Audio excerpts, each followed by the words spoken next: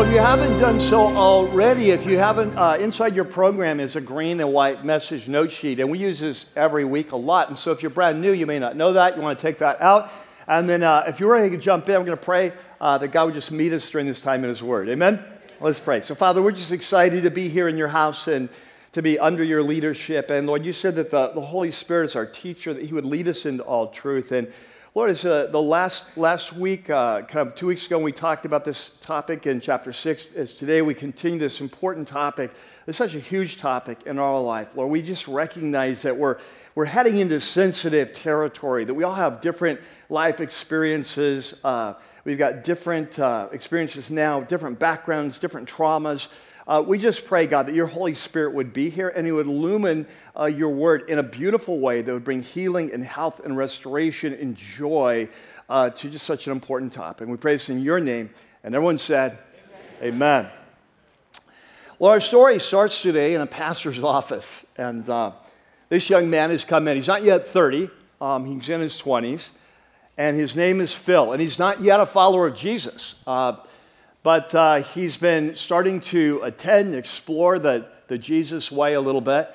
And so he's come today to talk to this pastor who's kind of taught on this particular topic quite a bit. And he's facing a dilemma. And as he begins to share his story and his journey, he shares with his pastor that Phil shares that though he's not yet 30, that he's been very active sexually in his life. In fact, he's slept with over 100 women at this point in his life. And but the challenge that he's experiencing is that he's found that as time has gone on, he's finding it harder and harder to connect with each new woman that he's in relationship with. It's leaving him with a kind of a deep sense of emptiness. And as he shares his story, he says it's nothing about the women. It's not that they're not attractive or charming. It's not that they're not willing or passionate. There's something going on within him. And he says one of the specific challenges that he's facing is that as he's entering into a new relationship with a new woman and they sleep together, he finds that his mind just keeps on playing old videotapes from previous encounters. And they're coming unbidden. It's not like he wants them, but they're getting in the way. He said sometimes it's getting so bad that he even forgets who he's sleeping with at the time. Well, today we are continuing a series that we've been in the last many months that's called Christ, Culture, and the Cross. And for those who are brand new, and I know every week God's bringing new people, whether here or online. And for those who are new, this is an in-depth study of, I think, one of the most important letters in the New Testament for our time. It's a letter from one of the leaders of the New Testament church. His name is Paul, or we call him the Apostle Paul. And he's writing to a group of Christ followers, men and women that he actually led to Jesus about 3 years before in the strategic Roman city called Corinth in the southern tip of Greece. And so we call this letter the letter of 1 Corinthians. And so the last few weeks, we've entered into this second major section of the letter that starts at chapter 5, goes through chapter 7, where Paul is beginning to address a wide array of different issues, challenges, problems that have come up. And the root of all these problems is that after Paul and his team left, that this church has, instead of continuing following the way of Christ and his cross, they've increasingly been listening to the vision, the values, the voices of their culture, and it's leading to all kinds of chaos and conflict in their church. And so today, as we continue that journey, the topic again, as it was last time I taught, is on sex again. And so if you were here a couple weeks ago, this is how Paul ended chapter 6, and then we took a 1-week break for a special message. Ray did a great job last week to launch life groups. So now we're continuing. So throughout this message, when I refer to last week or the last message, I'm kind of pretending that message didn't happen because these passages are so interrelated to understand one another. So if you have your Bibles, you have your apps, let's go ahead and jump in and see what Paul says here. There in your note sheet is a section called Christ, Culture, and the Cross, Sex and Marriage. And so if you were here, let me set it up. If you were here those 2 weeks ago when we wrapped up chapter 6, Paul was addressing an issue that was arising in the church of Corinth, where there were some that were rising up and saying, that after we come to Jesus, it doesn't really matter what we do with our bodies, and especially sexually, because what God really cares about is our souls. And Paul said, no, that's completely wrong, that when you come to Jesus, if you're here, you remember this, that we receive the gift of the Holy Spirit. Our bodies actually become the temple of the Holy Spirit. So what we do with our bodies is extremely important. And so for followers of Jesus, sexual purity is a non-negotiable, right? So that was end of chapter 6. Now we're going to chapter 7, and there's another group apparently that's rising up in Corinth, kind of flowing out of a different strain of Greek philosophy that's popular in their culture that's saying the opposite thing. So if you've studied world religions, it doesn't matter if it's Christianity, there's in many religions there's this kind of strain of what we call asceticism, that the body is evil, and therefore to be spiritually mature or spiritual, we need to deny the body any pleasures. And that was part of certain strains of Greek philosophy, and that seems to be kind of rising up in the church. And so some are saying in the church that, hey, after we come to Jesus, we receive the Holy Spirit, we should avoid all sexual activity, even in marriage. If you're married, it's much better to be single than married because you don't have to deal with that kind of defiling process of sexuality. And if you are married, you should really abstain from sex. It's like a way to be more spiritual. And so Paul is going to be addressing in chapter 7 these issues of sex, marriage, divorce, because some of them seem to be saying maybe you should even get divorced. That's even a better way to be more spiritual, to be single again, especially if you're married to a pagan, and then singleness, right? And so we're going to be spending some time in that the next few weeks. And so today, we're just covering the first 7 verses. And so if you have your Bibles open, you have your apps, let's go ahead and open up and we'll jump in. Now notice how this starts. Paul says, for the matters that you what? What's he say next? Okay, let's try it again. Let's get, like that was like take 1, right? Let's do it. For the matters you... Good, thank you. So I want you to catch this. We're entering into a new section of the letter here. Up to this point, the first 6 chapters, Paul has been addressing issues, challenges, chaos, conflict that is arising from issues he's heard about from visitors from the church of Corinth who have traveled 350 miles across the Aegean Sea to where he's staying in Ephesus. And so he's been addressing these issues that have been personally reported. But what we're learning now, and we'll see in the coming chapters, is that the church had recently written an official letter asking him questions about how to follow Jesus in the midst of this pagan culture. And the first issue that he's going to address is this issue of sex, marriage, divorce, singleness. And so he says, for the matters that you wrote about.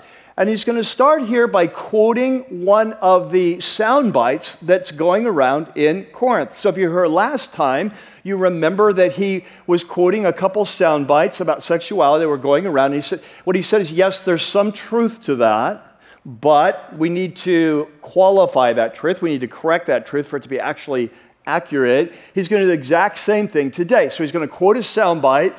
You'll notice it's in quotes, and then he's going to address it and kind of correct it. So he says, for the matters you wrote about, it's good for a man not to have sexual relations with a woman. So this seems to be the teaching that's going around, that when you come to Jesus, we're now spiritual people, and so we should be denying the body. And so it's good for a man who's really seeking the Lord not to have sexual relations with a woman. And what Paul's going to say is, hey, there is some truth to that. There's some value in being single, to live a single life. We'll come back to that a little bit later. But he says, but we need to correct that. That's true at times, not always true. And so he says next, it's good for a man not to have sexual relations with a woman. He says, but since sexual immorality, and catch this, in the Greek, it actually says sexual immoralities. Okay? And he says, since sexual immoralities are occurring, notice in present tense, he says each man should have sexual relations with his own wife and each woman with her own husband. So he says, yeah, there's limited truth to that. He'll talk about it later, but he says, hey, if you're married, you need to be having an active, strong sex life. He says, because the opposite of it makes it doesn't make you more spiritual to abstain. It makes you more vulnerable to abstain. And so he goes on and he says, the husband should fulfill his marital duty to his wife, and likewise the wife to her husband. Now, it's interesting, in the Greek, what it actually says is the husband should pay her what is due. I love that. And the wife should pay her husband too, right? And we'll talk more about this later. Now, hey, quick sidebar here. quick sidebar here. This is super important. Is that I realize today, as we enter into this discussion about sexuality, we all come with different backgrounds. We've got different histories, different traumas, different things. It can be very triggering, right? And I want to say this, that throughout church history, there have always been husbands who have abused this verse and who have said to their wives, hey, this is my right, even to the extent sometimes of raping their wives and saying, hey, this is what the Bible says. And we'll talk about this more later, but when we enter into marriage, we never leave the core teaching of Jesus that we're to love one another as he has loved us. And so that takes precedence in all of our marriage, but especially in the bedroom as well. Right? So we'll come back to that. Now, verse 4. So what he says next is really revolutionary. Remember, in the Roman world, in Roman culture, the father was like the god of the family. He had complete authority over his family. And so what he says next, they would have said, yeah, that's right. The wife does not have authority over her own body, but yields it to her husband. And they would have said, yep, that's true. But what he says next is revolutionary, super countercultural. He says, in the same way, the husband doesn't have authority over his own body. That now that you're in Jesus, the way we look at our marriage, the way we look at each other's bodies is completely different, but yields it to his wife. So when we get married, we become one flesh, and no longer two, but one, and there's kind of limited authority we have over our bodies, that I belong to you, you belong to me, we belong to each other. It's a beautiful gift that God gives us. And so Paul, he says, so do not deprive each other. Remember in verse 3, he said, so pay each other what you owe. This in the Greek is like, don't rob each other, right? Don't defraud each other. Don't rip each other off. So do not rip each other off, by not having consistent good sex life. Do not deprive each other, except, there is an exception, by mutual consent, like if you both agree to this, and for a time, right? There's a season, so that you may devote yourselves to prayer. So we're familiar with this concept of fasting, aren't we? That we often know that, hey, food is a good thing. Food is a gift of God. It's to be enjoyed. We enjoy good food. I like good food. You like good food. We can sometimes tell when we like it too much.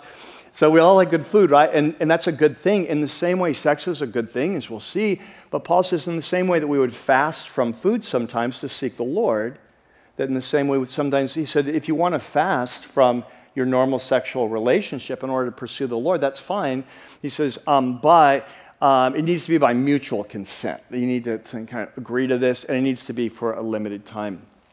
And then he says, I say this as a concession, not as a command, which could refer to the previous verse or the following verse. We're not really sure, but very likely he's saying, hey, this concession that you have kind of an exception.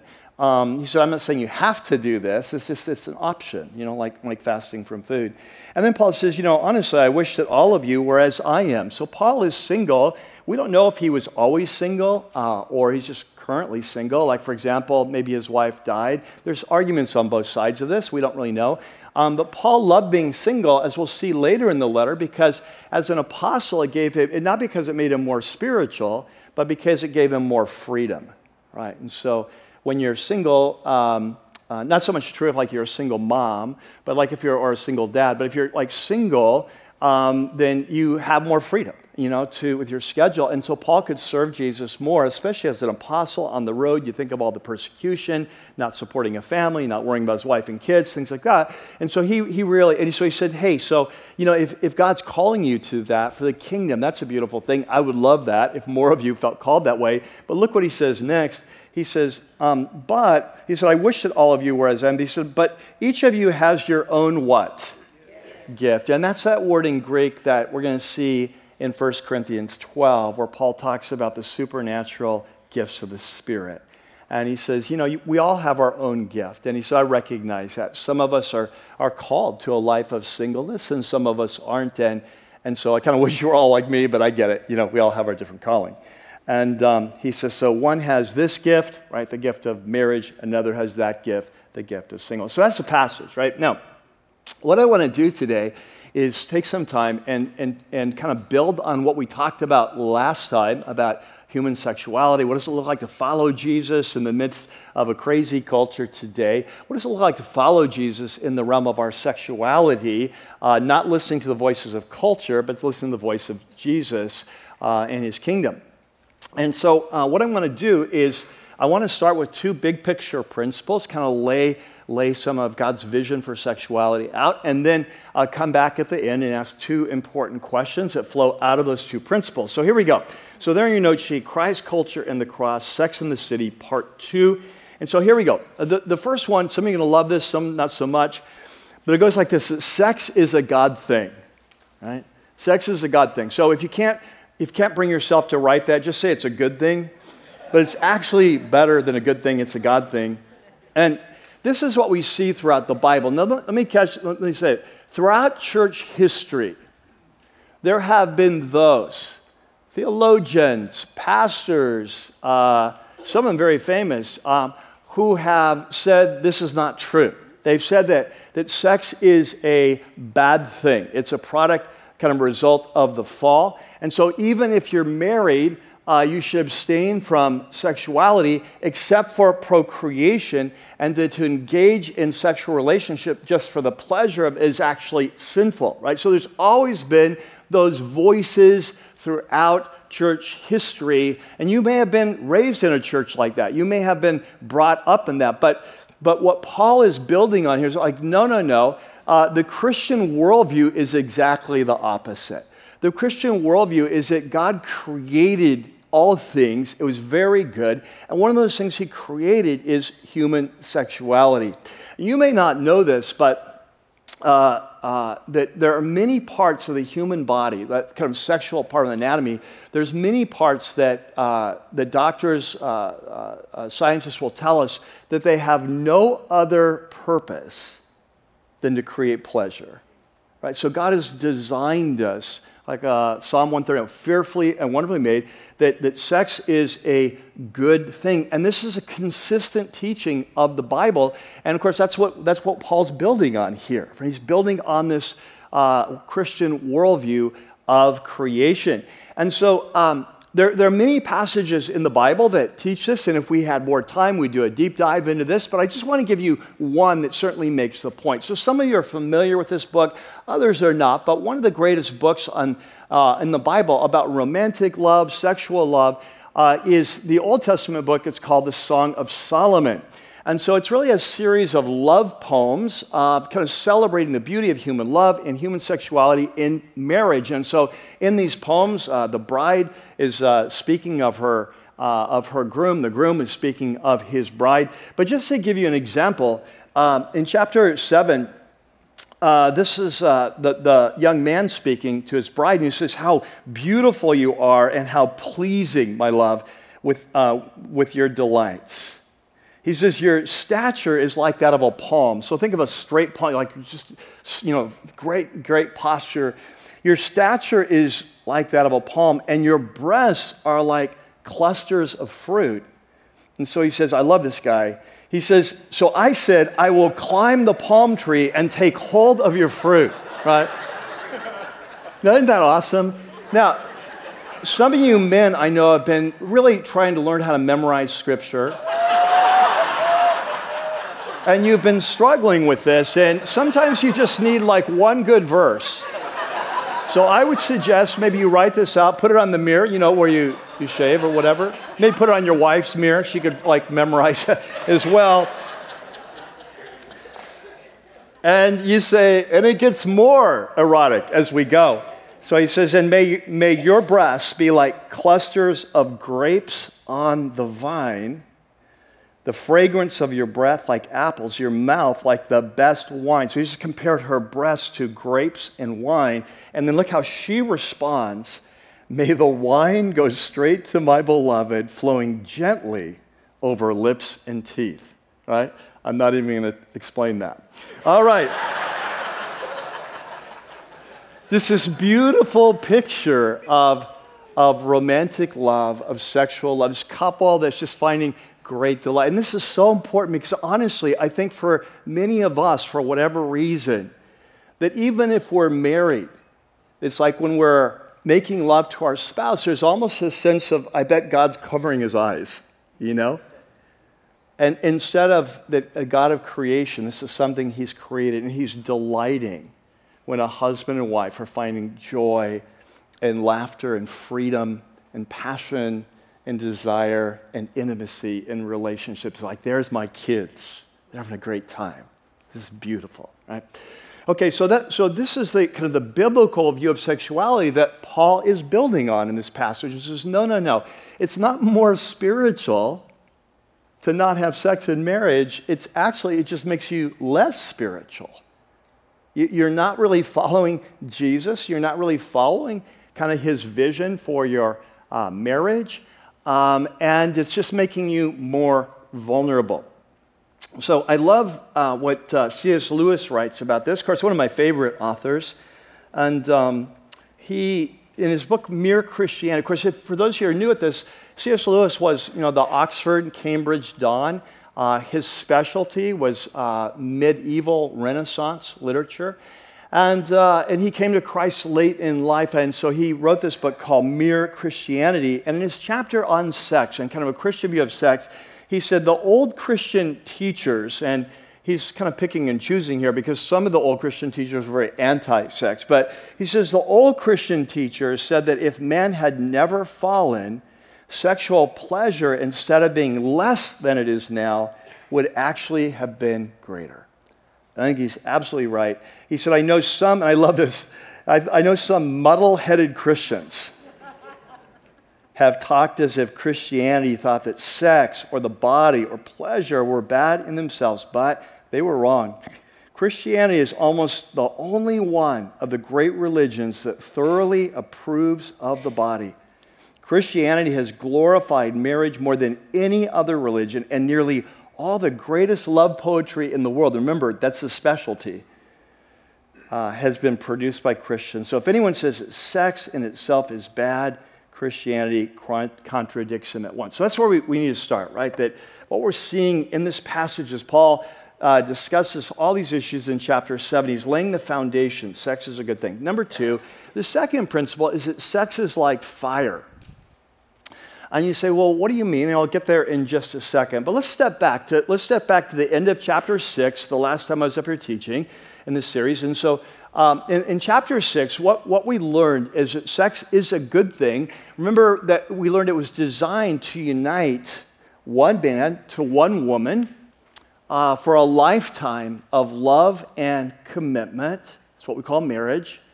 And then to create this beautiful safe place for children to be born and raised and thrive. Like that's the vision.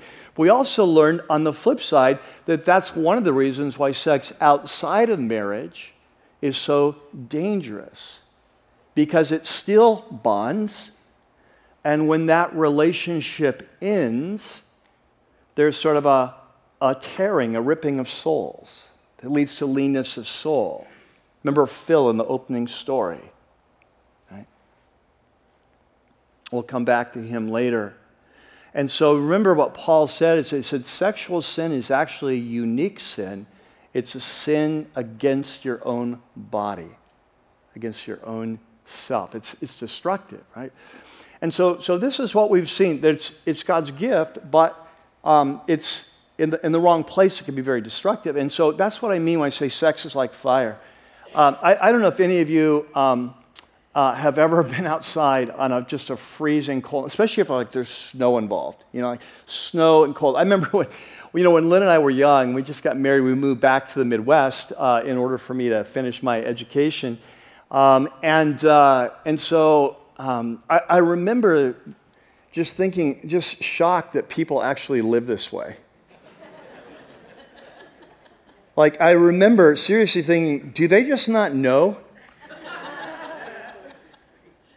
And man, there was so much for us to learn. We were very poor. We were living in student housing. We didn't have a garage. Had to put our house outside. Couldn't attach an electric cord because we're in a second, to keep the engine warm because we had a second-story window. It just couldn't work. That way they wouldn't allow that. I remember very early on, that first winter we were there, I came out, went to go to work one day, and I drove about 100 yards, and the car just stopped, and I couldn't figure out what was going on. I had to call a tow truck. We didn't have the money for that. Called the tow truck, and he said, hey, did you put antifreeze in your gas tank? Like, no, I'm not an idiot. I put the antifreeze in the radiator. He's like, well, back here, where are you from? Okay, well, back here, if you leave your car out at night, you have to put antifreeze in your gas tank every time you get gas, otherwise your gas line will freeze. And that's what's happened to you. And so we're going to charge you all this money to take you to my garage and let your car sit there overnight for it to warm up, and then you'll be fine. And I'm like, who lives like this, right? Are you kidding, right? But if you've ever been outside on a cold, snowy winter night, and you're just freezing, you can hardly feel your fingers anymore, and you come into a room with a large roaring fire in the fireplace, man, there's nothing better, is it? Just to go, sometimes it actually kind of hurts a little at first, right, because your hands are thawing, but it's just so good. You just want to stand next to that fire, sit a little closer, you just kind of regulate the heat. It's such a beautiful thing. But if you turn your back on that fire, maybe move the screen, throw in another log, you forget, you walk away, and all of a sudden a spark jumps out.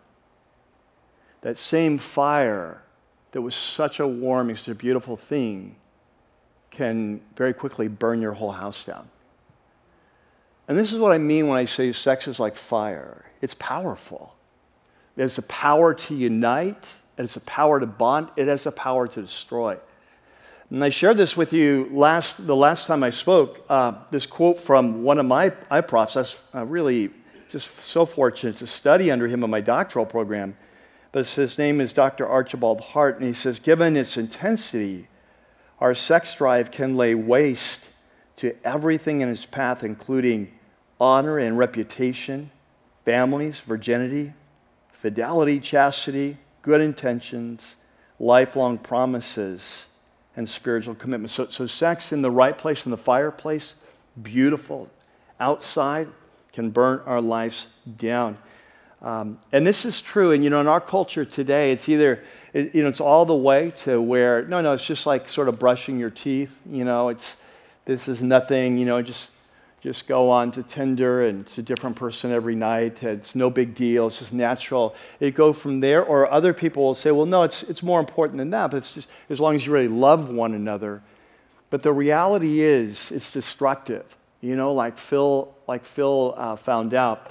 And, here at Rocky Peak, we use this premarital material from these two really brilliant Christian psychologists, Dr. Les and Leslie Parrott, it's called Saving Your Marriage Before It Starts. And in their book on relationships, they talk about this, and they said, it's tempting to believe that love sanctifies sex, as long as we love one another. He said, but that's a fallacy.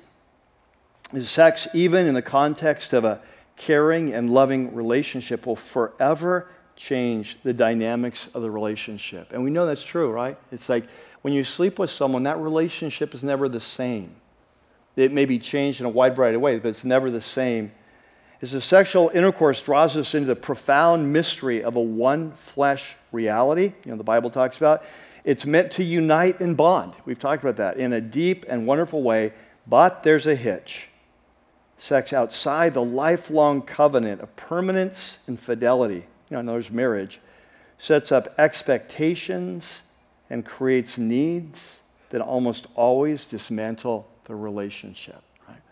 And so these two principles that we've seen in chapter 6 and chapter 7, incredible gift, but also dangerous, right? So use as intended, right? So these two principles now lead to two important questions. I'm trying to get really practical here.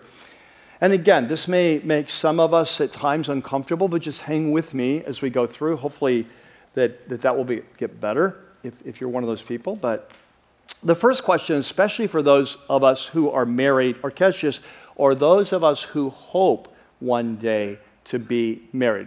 In my working with single adults, my experience is most single adults, not all, most single adults feel like if God brings the right person, the right time, the right way, I'd like to get married, right?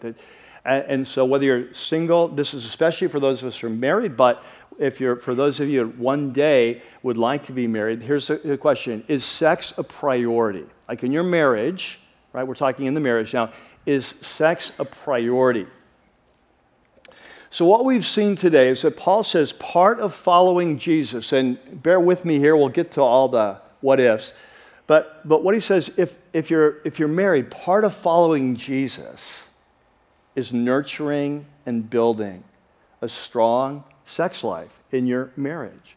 It's not more spiritual abstain, it's more spiritual to engage. And he says, in fact, if you don't, you're leaving yourself open, either you or your spouse, to be kind of a target of Satan. You're going to make yourself more vulnerable.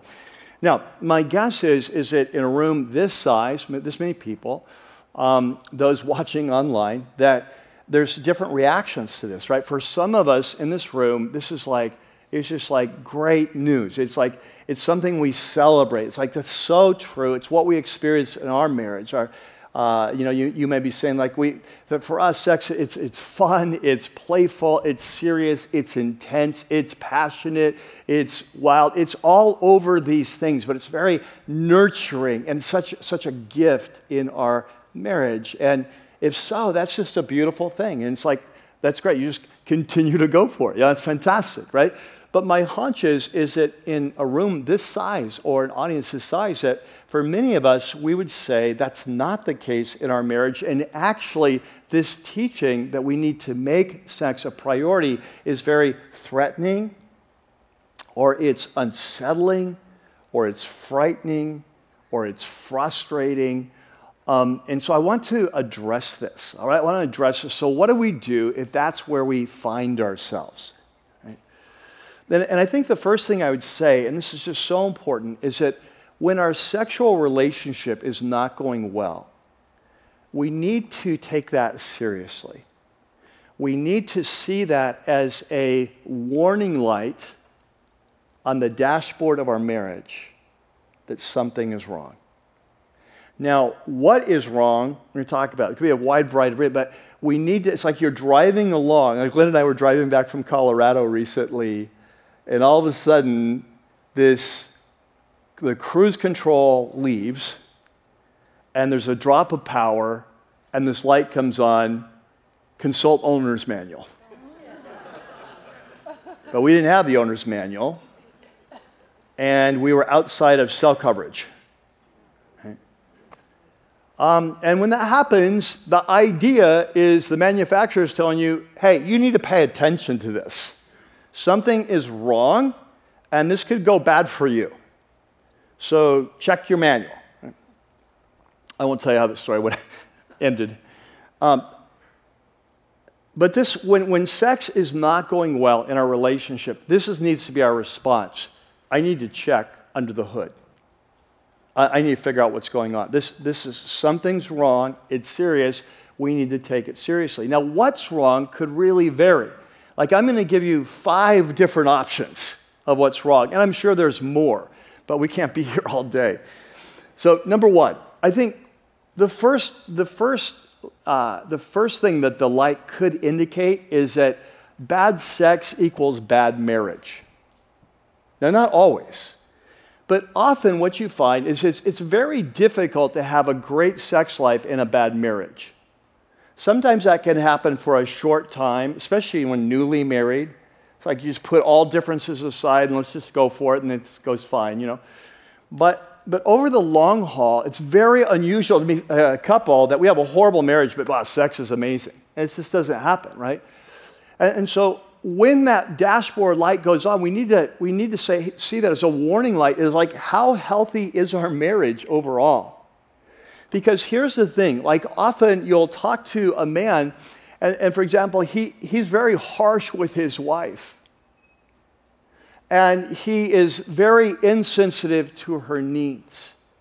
And there's very little emotional connection going on in the marriage. And yet he responds to her, he expects her to be frisky in the bedroom. It's like she's not in that spot. I think especially for women, sex is more driven, as much driven by relationship as just the physical, right? And so when the relationship's bad, that makes it hard to respond, right? On the flip side, it's similar but different with men. It's like that you'll meet a couple and the wife is very critical of her husband. And she's putting him down in public. She's not responding to his leadership in the marriage. And in many ways, she's emasculating him. And then wondering why he's not responsive. So often, when that light goes on, the first thing we need to check, and we'll talk about this more in a few minutes, the first thing is, how's our marriage? Because sex isn't just about technique. It's about relationship. And number two, I think the second potential is that we have kind of a wrong paradigm. That for some of us, maybe we've grown up in houses, whether it's Christian or non-Christian, where sex is really seen as a negative thing. It's just what men want, it's the way they get at you, or it's kind of maybe a Christian home, but it's kind of like, it's like not talked about, this is not a positive thing. And so for some of us, we really need, catch this, to be transformed by the renewing of our minds. And we really need to go back to Scripture and maybe do some reading of Christian counselors and all on this topic to kind of reframe the way our kind of whole vision for sexuality. I think a third option is sometimes that the light goes on because of either trauma, sexual trauma in the past, for both men and women, or sexual baggage. So if you've been a victim of sexual violence, molestation, rape, that this very well may be making it difficult for you to respond today. Again, both men and women. And sometimes we need to explore that and get some counseling with that and work through that they're very serious issues that make it hard. On the baggage side, remember Phil? You know, imagine that Phil gets married now. Do you think his problems with old tapes running are going to magically go away? No, he's bringing baggage, isn't he? He's bringing 100 women to his marriage bed. And that's something that's going to have to be worked through and prayed through. And some of those relationships, those soul ties kind of broken, right, in order to more fully engage. Fourth thing is can just be life's busyness. It's so common, young marriage, it's like maybe you're both working, you've got 2 young kids, and you're both exhausted or stressed out. And it makes it very difficult to be interested or respond sexually. And then a fifth one is just health issues. It could be male or female, but you're having a problem responding. Your body is just not cooperating. Right? And here's what I want you to catch. These are just 5 examples. I'm sure there are others that we could talk about, but what I want you to catch is when that warning light on the dashboard of your marriage comes on, that our sex life is not going well, that we need to take it seriously because it's important. It's part of God's vision for our life as followers of Jesus. And And he wants to restore and heal that. And then this is also when we protect our purity. All right?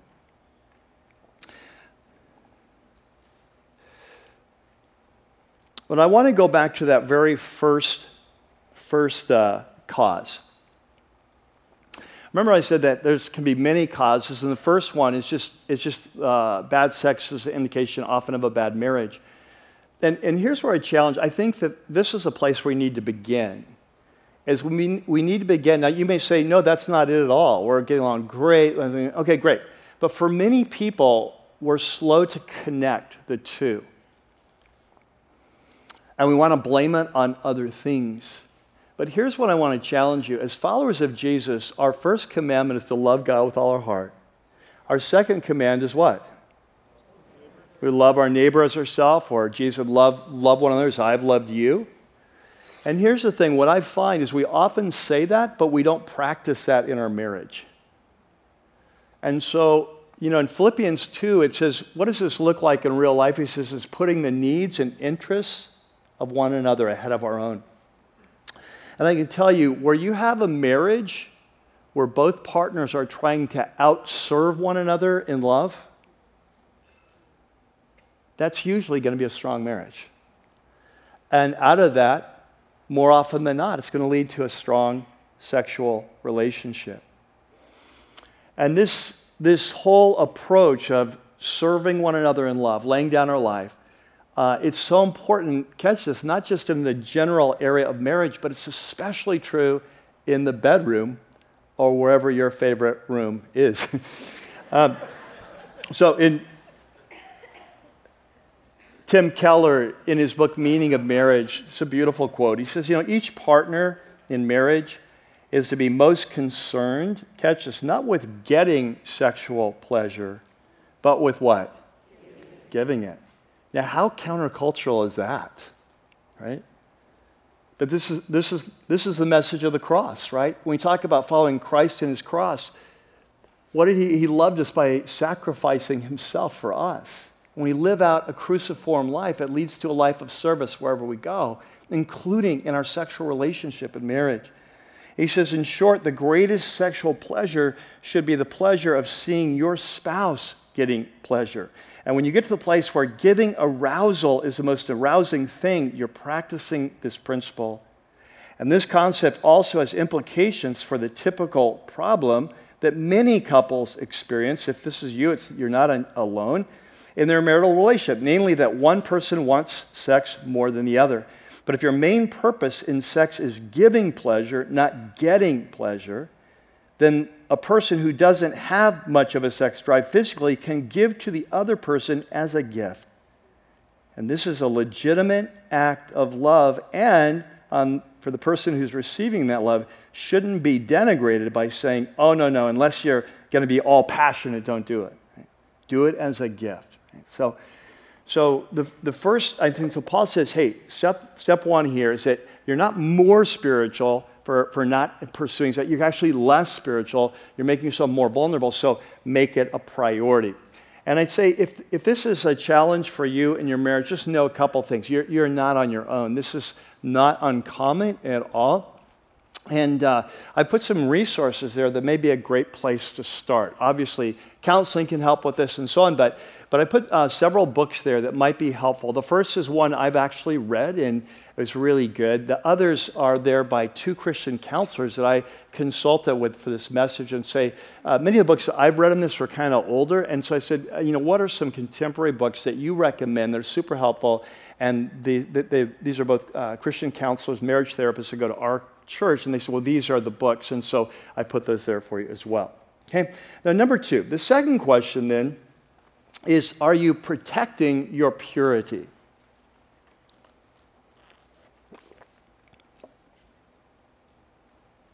So Paul has talked a lot about this the last couple of weeks, last couple of messages. Remember in chapter 6, he said if you're single, the way you protect your purity is by fleeing sexual immorality. You make no no allowances for this. You embrace this new paradigm of Jesus that what we do with our bodies is really important. Your body's the temple of the Holy Spirit, and so we're going to flee.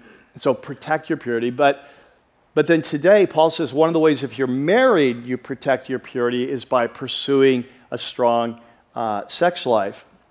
But here's what I want you to catch. As we learned a couple weeks ago, we talk about protecting our purity. It's not just a matter of protecting our bodies.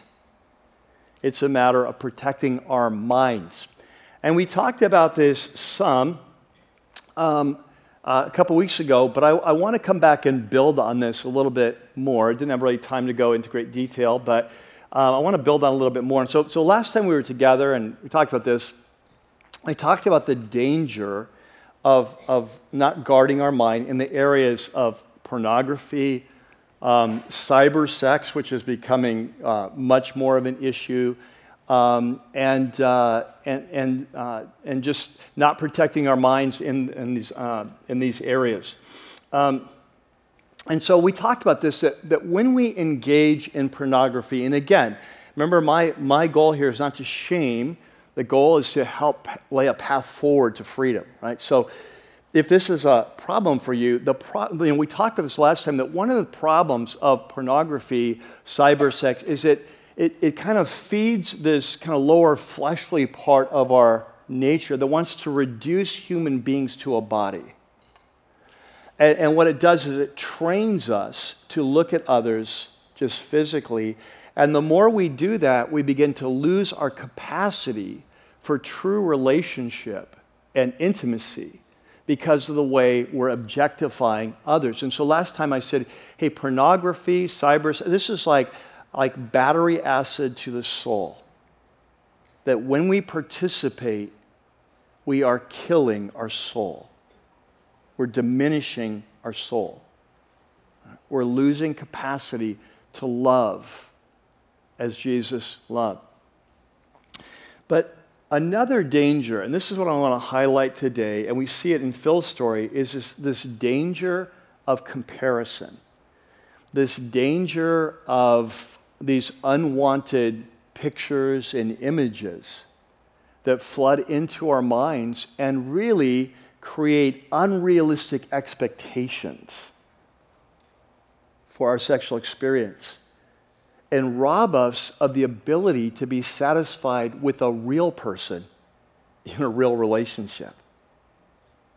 And often, even it can become so bad that, like Phil, you lose track of who you're with, or you're not even with your spouse, that these images are coming in. You're actually making love to images, not a real person. And this is a huge problem, not only for us, the person that's engaging, but what I've found, and as a pastor, I've seen this so many times over the years, is that when your boyfriend or your girlfriend, right, if you're not married yet, you're in premarital, whatever, and they discover that this is an issue. If you're married, you find out that your spouse is engaging in this sort of pursuit, it can be devastating. And I'm telling you, it feels at a core level, it feels like a rejection. It feels like a betrayal. And it often introduces a deep sense of inadequacy. How could I ever please you? Why was I not enough? That can be devastating to real relationships, right? To a real marriage. And so the question is, are we protecting our bodies? Yes, right? If we're single, flee. If we're married, make sex a priority. Figure this out. But also, are we protecting our minds? And if this is something that you're struggling with, either body or mind, I just want to remind you of some of the resources that we have. And of course, there's many others. But I want to remind you that we have a beautiful ministry here on Thursday night.